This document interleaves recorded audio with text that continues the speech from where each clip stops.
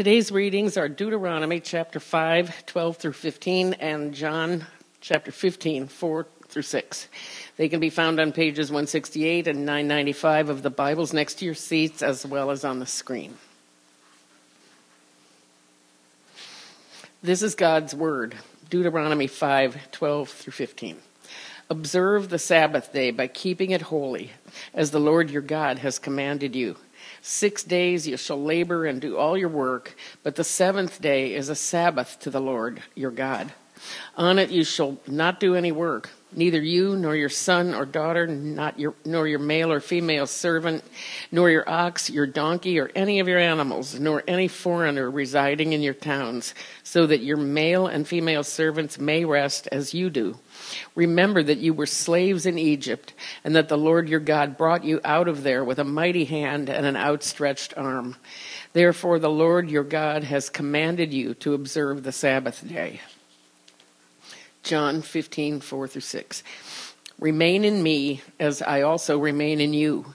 No branch can bear fruit by itself. It must remain in the vine. Neither can you bear fruit unless you remain in me. I am the vine, you are the branches. If you remain in me and I in you, you will bear much fruit. Apart from me, you can do nothing. If you do not remain in me, you are like a branch that is thrown away and withers.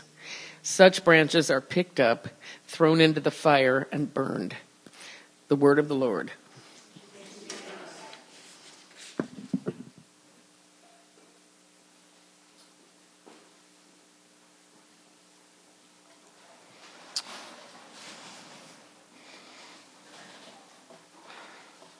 All right.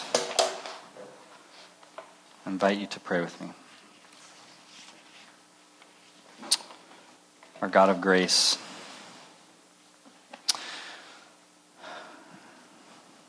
as we come into this space, we bring ourselves, our lives, our stories, and our journeys. We bring events, we bring emotions, we bring trauma, we bring celebrations and gladness, along with grief.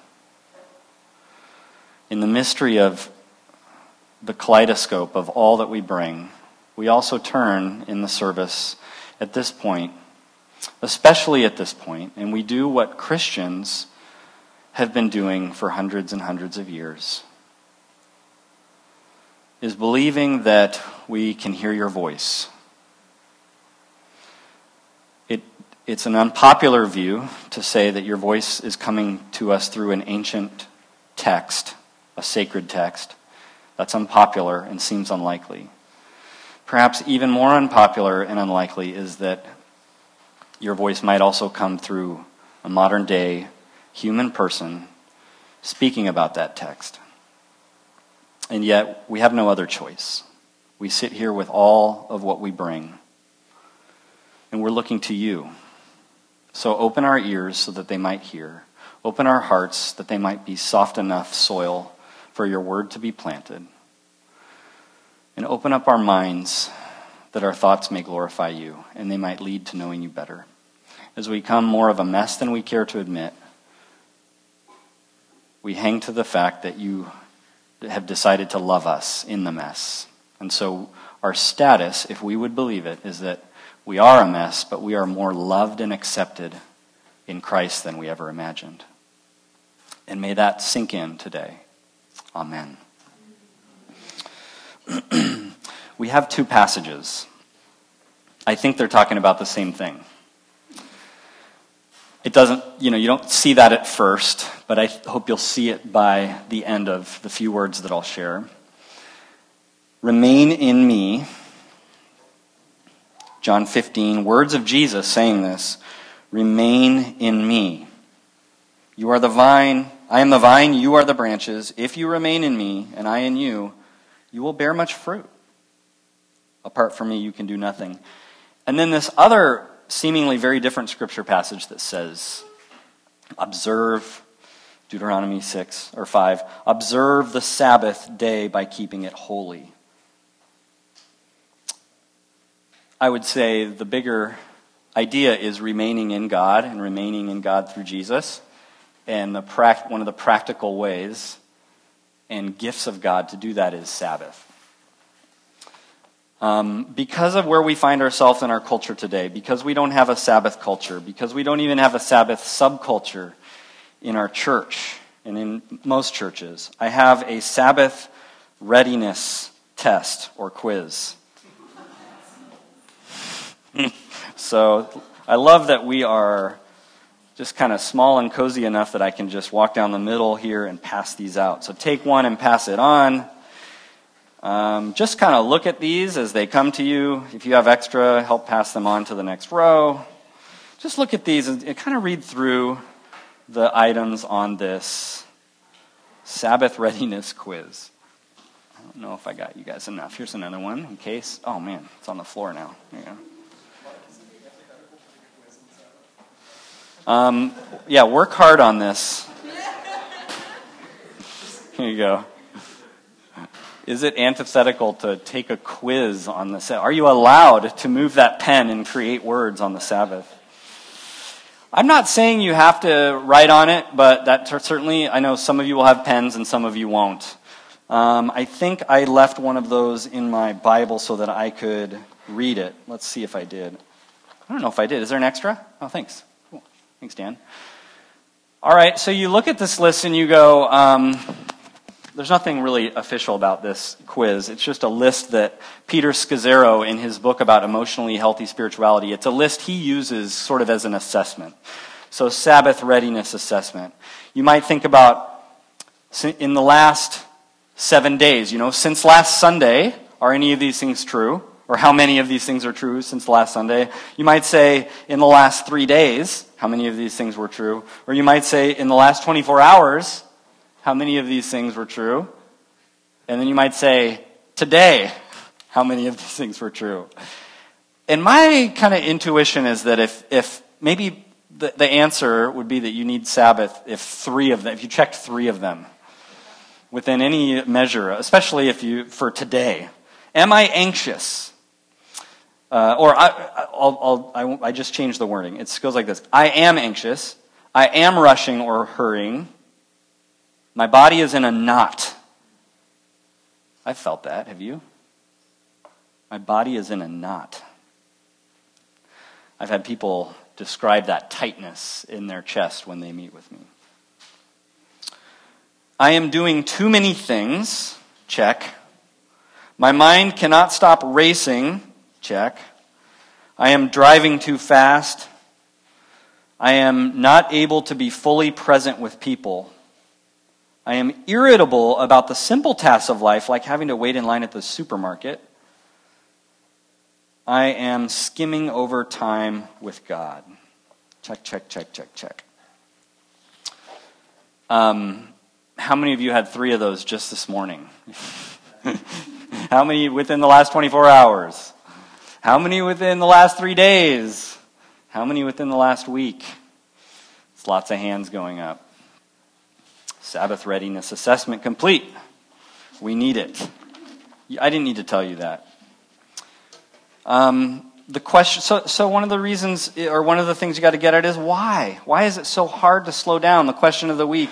One answer was there's too much to do. Another is because we don't know where our anchor is. Another one is sadly our culture in the West seems not to value or incentivize slowing down. What is easy to see as lazy or unambitious is actually wise, countercultural, and sustaining. And someone says, I love the honesty here, I battle the voice in my head that says when I've slowed down, I'm not working hard enough to provide for my family. Listen to this. Would you be honest enough to write this down for someone like me to read? They said, I truly struggle to believe that God will meet my monetary needs. That bit of faith is very hard for me, even after all these years of walking with God. Why is it so hard? I stand up here urgently needing Sabbath as much as any of you might. My particular personality wiring, and I think there is a spectrum, because I see having 4 kids, living in a family of 6, and seeing also a lot of you and talking to you, I think you can see differences in just people kind of how they come into the world, how they position themselves towards busyness. And I position myself way on one end of just keep making up things to do for myself over and over. So I'm not your Sabbath role model, I'll tell you right away. Friday, I was just telling Jared that Friday I decided to try a 24-hour Sabbath period. Lit a candle, an electronic candle, and left it on for 24 hours. Because I realized, I think I need to own up to the fact that all like 5 or 6 Sabbath sermons I've preached up to this point were being preached by someone who in their adult life had never stopped for a 24-hour period of time in the sense of a Sabbath. I think it's time to just call a spade and to do the hard work of this. And so I realized within the first hour of having that little candle on that I had already done some work emailing and texts. Sabbath is not easy with that thing buzzing in your pocket. If you felt the stress of being overpacked with your schedule, of having anxiety or overwhelm or panic attacks, if you felt like you don't get enough sleep consistently, if you feel like you are consistently stretched too thin, like you can't stop, even though maybe you know that you should or need to, if you feel like you can't say no, even though you know you need to, if you don't rest, even when you know you need it, then I feel your pain. I am with you. I'm in all of those struggles. Why? That was the question of the week. Why? Why is it so hard to slow down? One of the things I think, one of the reasons why is it's work. Work is a part of us. We were made for work. And so you see even before Genesis chapter 3, in Genesis chapter 2, before things had gone awry, already there was the suggestion of Adam working and caring for the garden. We are made to work. It's good. It's a little bit refreshing, right? You thought I was just going to beat you up about your workaholism. We're made. We have it in us to work.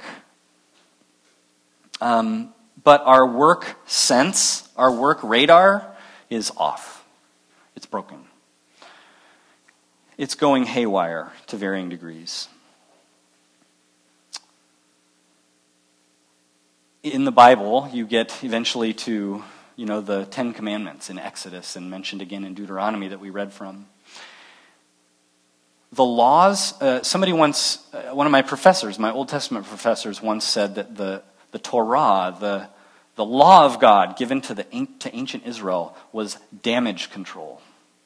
It wasn't like the final be-all and end-all and like once you have this, the path will be clear forever. Just follow these 10 laws and all these other scattered things and you'll be okay. It was damage control. It was a gift. God loves his world and loves us so much that he entered in and gave a kind of a shepherding path with some specifics. We need specifics in our messed up view of work. We're that messed up. And the ancient people seem to have been messed up just as much. They needed specifics. I don't know if you noticed, but Deuteronomy 5, when it gets to the commandment on Sabbath, which I think Sabbath keeping, if anybody today at all cares about the 10 Commandments at all, and there's not much of that, but if there is much of that, we'd probably say, oh yeah, murder, adultery, coveting, stealing. We would say, yeah, these resonate. Don't throw those out. Every day, people who believe in this book are throwing out Sabbath. But let's just keep it real. It's kind of like, it feels optional, right? Doesn't feel, make laws about it in our country. Now, murder, yes. Sabbath, You know which one is the longest commandment? Sabbath. The most, God almost saying, I better pack in the detail with this. Because people are going to want to skirt around this like that. It gets really specific. have to detail all of it, but you shall not do any work, neither you, nor your son, or daughter, nor your male or female servant, or ox, or donkey, or any, as if you don't get the point, any of your animal. It just keeps going and going. Not the foreigners, not anyone. And then it goes on with a sort of, what today I would say is like a gospel reminder and lesson about why the Sabbath, almost giving because God knows that we're going to run away from Sabbath so easily. He's like, no, listen. Remember that you were slaves in Egypt, and the Lord your God brought you out of there with a mighty hand and outstretched arm. Anyway, there's a lot of detail. It's long, and yet we still ignore it.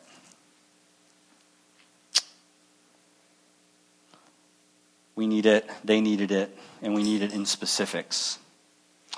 And yet, I would say that what day you celebrate doesn't matter.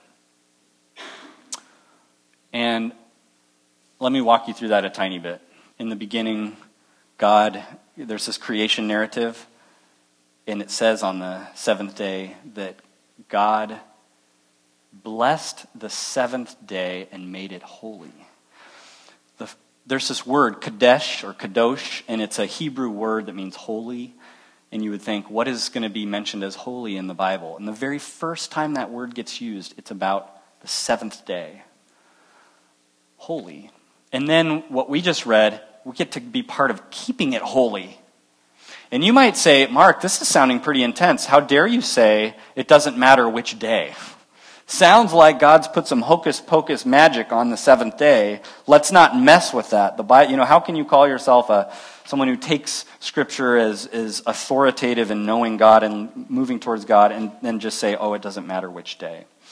Well, there's something called progressive revelation. There's a view of Scripture that says there's some progress happening, that God doesn't just drop something down and now we have all we need, that God enters in lovingly to people as time progresses and as in the story kind of unfolds itself over a long period of time, God seems to take into account exactly where a culture is at one point and knows that these kind of things that I'm using to reveal myself now, they'll become kind of stale and passé some place down the line. So eventually we get to Jesus. And Jesus comes, and Christians believe Jesus was God's presence coming in human form. And Jesus says, I came not to throw out the law, so all those kind of specifics like tabernacle and Ark of the Covenant and the lamb's blood on the doorpost at Passover. I came not to wipe away all that and destroy all that. I came to fulfill it. There's progress happening and God revealing himself lovingly to us. And so Christians, seeing all of this, they learned from Jesus, with the Holy Spirit's help, they learned that Jesus fulfills. There's nothing really important about the specific nature of a tabernacle. It was leading towards God. In the same way, now Jesus is the tabernacle. Prophets and priests, there was nothing particularly holy about those people, but God used them, spoke through them, worked miracles through them to bring God's self to his people.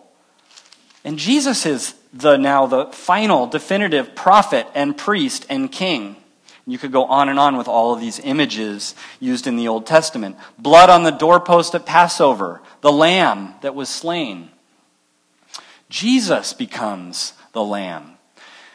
And then one more to bring it all back around. Sabbath.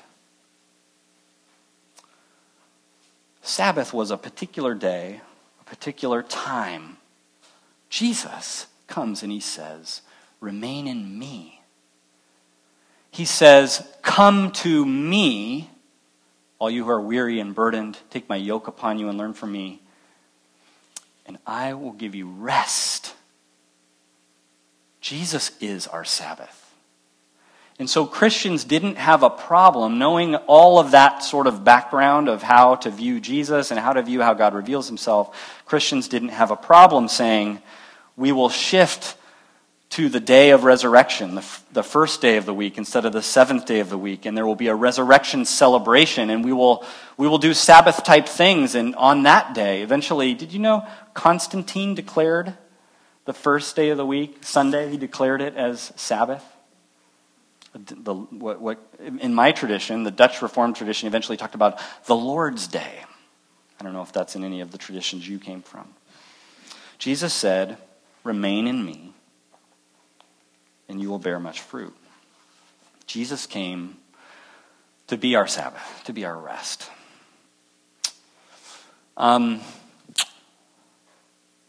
Jesus came to put to rest all of the working that we're doing to prove ourselves, to save ourselves. Did you catch the wording on the confession of sin earlier? I took note of it. We seek your salvation, then we act like we save ourselves. All of humanity acts like we save ourselves. Christians are the hypocritical ones. They say, "God, you save me." And then we turn the next day and work for 6 days to try to save ourselves. So Jesus came to put to rest all of our flawed uses of work. We work to validate ourselves. We work to try to make a stable living and have stability and predictability. We work hard to have this phrase, a standard of living. We work really hard to make a name for ourselves sometimes. We work really hard because we feel like inside of us there's a voice that says you haven't done enough. We work hard because in one way or another we're trying to get some kind of deep approval. And then in the church, all the time, in all different parts of the Christian family, all traditions have been affected by walking in the doors and being full of a belief in trusting in God and trusting in Jesus, but then turning all of these things we do, the specifics that are meant to lead us to that trust, and to use religious activity to be a way that we're trying to earn our way to God. And the gospel is a dramatic shock to our system. It's like someone throwing a pail of ice water on your face. It's a shock. All you thought that you must achieve and work for and earn is already yours in Jesus. Can I get an amen? It's okay. Amen. This is one of the ways Jesus said it, is that the kingdom of God is like discovering a buried treasure. A life-changing, massive buried treasure. You go away laughing and skipping, woohoo! And then you go liquidate everything, and you borrow money, and whatever favor you got to turn in for, or create a new loan over here because you're going to buy this land and easily pay off all those little loans you just created. It's like, that's what the gospel is like. That's what you have. It's undeserved. It's unearned. And so when you have this treasure, everything is different from that point on. If you feel the gospel in that way and feel what Jesus has done for you in that way that's been given to you, everything's different. When you stop work, you are practicing the gospel. You're exercising your faith in that treasure. And what is the treasure? God's work on your behalf. It's like Jesus clocked in so that you can clock out once in a while. And every time you clock out, you're living in that reality. It's wonderful. You begin to, if you orient your mind and say, I'm clocking out because Jesus clocked in, then you start to experience your salvation. You start to experience the gospel. You start to experience the joy and the fruit of remaining in Him. But it kind of feels like, I must keep going. The gospel assures me I can stop. I can remain. So, kind of just wrapping up. Because one of the things I had about 4 sermons worth of notes.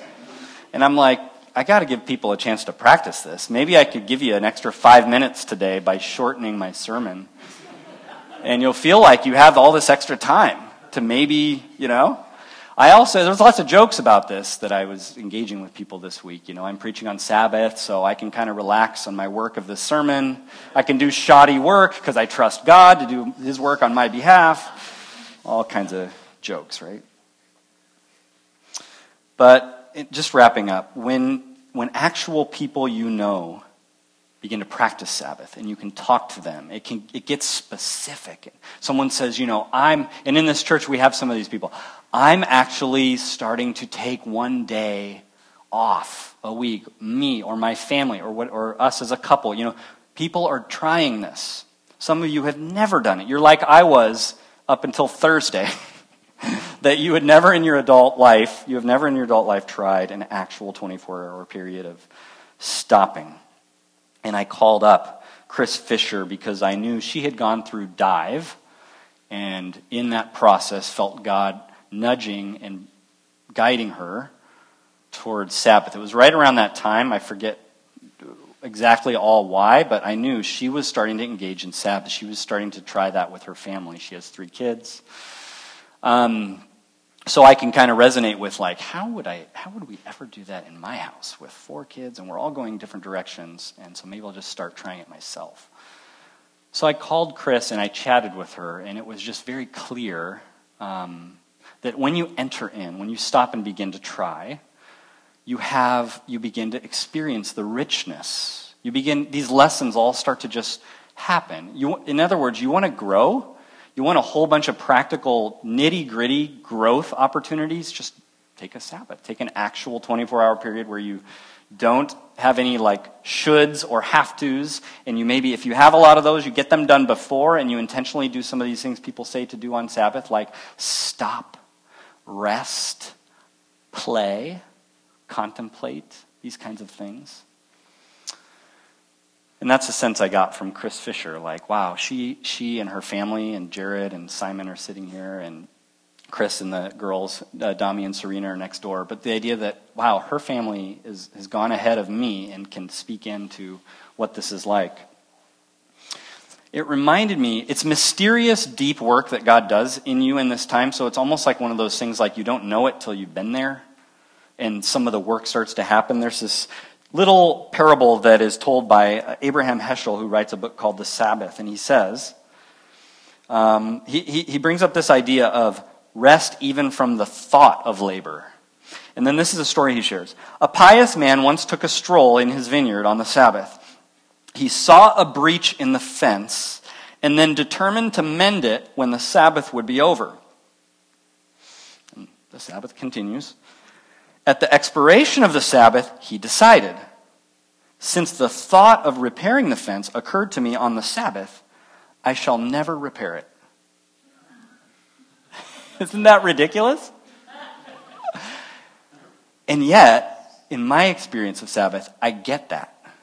Because there's inner work it's not just outer work that's done. There's something that happened for him in noticing where his heart was, in being busy about thinking about what to do. And then there's probably some layers God begins to peel off and show him things about how he's living and how focused he is on getting every fence mended all the time. And he started to see the wisdom and how he could trust God more in leaving a little reminder right there of Sabbath.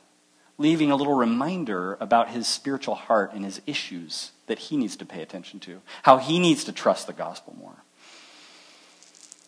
There's a genius to the one day in a week thing, and I think there's a God-given genius to that.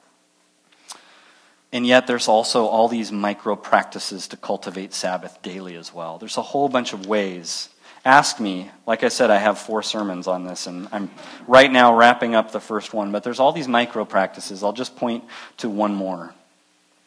And that is that I've experienced Sabbath and feel like I've been getting training in it through a practice called centering prayer that many people at City Life have also been practicing. It's a micro Sabbath is what it is.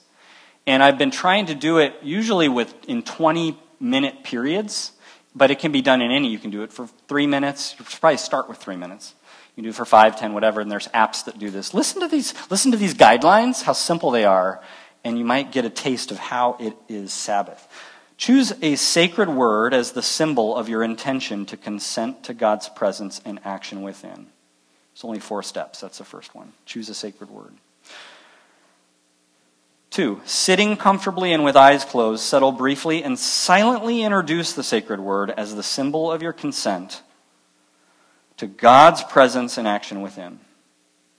3, when engaged with your thoughts, return ever so gently to the sacred word. 4, at the end of the prayer period, remain in silence with eyes closed for a couple of minutes. That's it. So for a 20-minute period of time, you're basically only doing that third step. When engaged with your thoughts, return ever so gently to the sacred word. And what I've experienced in that is that the same frantic energy that I have up here, that I work on in centering prayer, I just notice the constant new idea, the constant new thought, and I get better and better through centering prayer, a tiny bit, of just noticing the machinery, the busy machinery.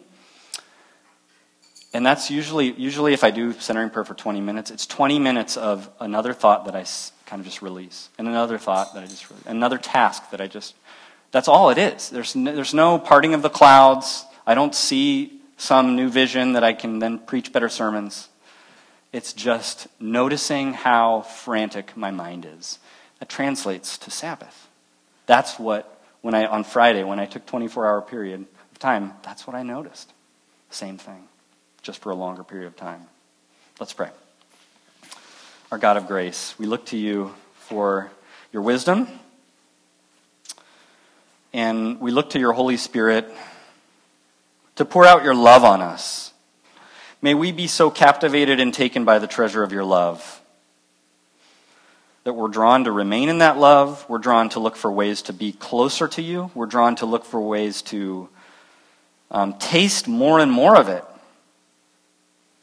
Not out of guilt, not out of aggressive obedience, but out of our love for you in return for the love you've given us. And may one of those things be that we get better as a church at Sabbath keeping. And may that help us to be more aware of you, more in touch with you, and more present with the presence of Jesus to the world around us. We pray in his name. Amen.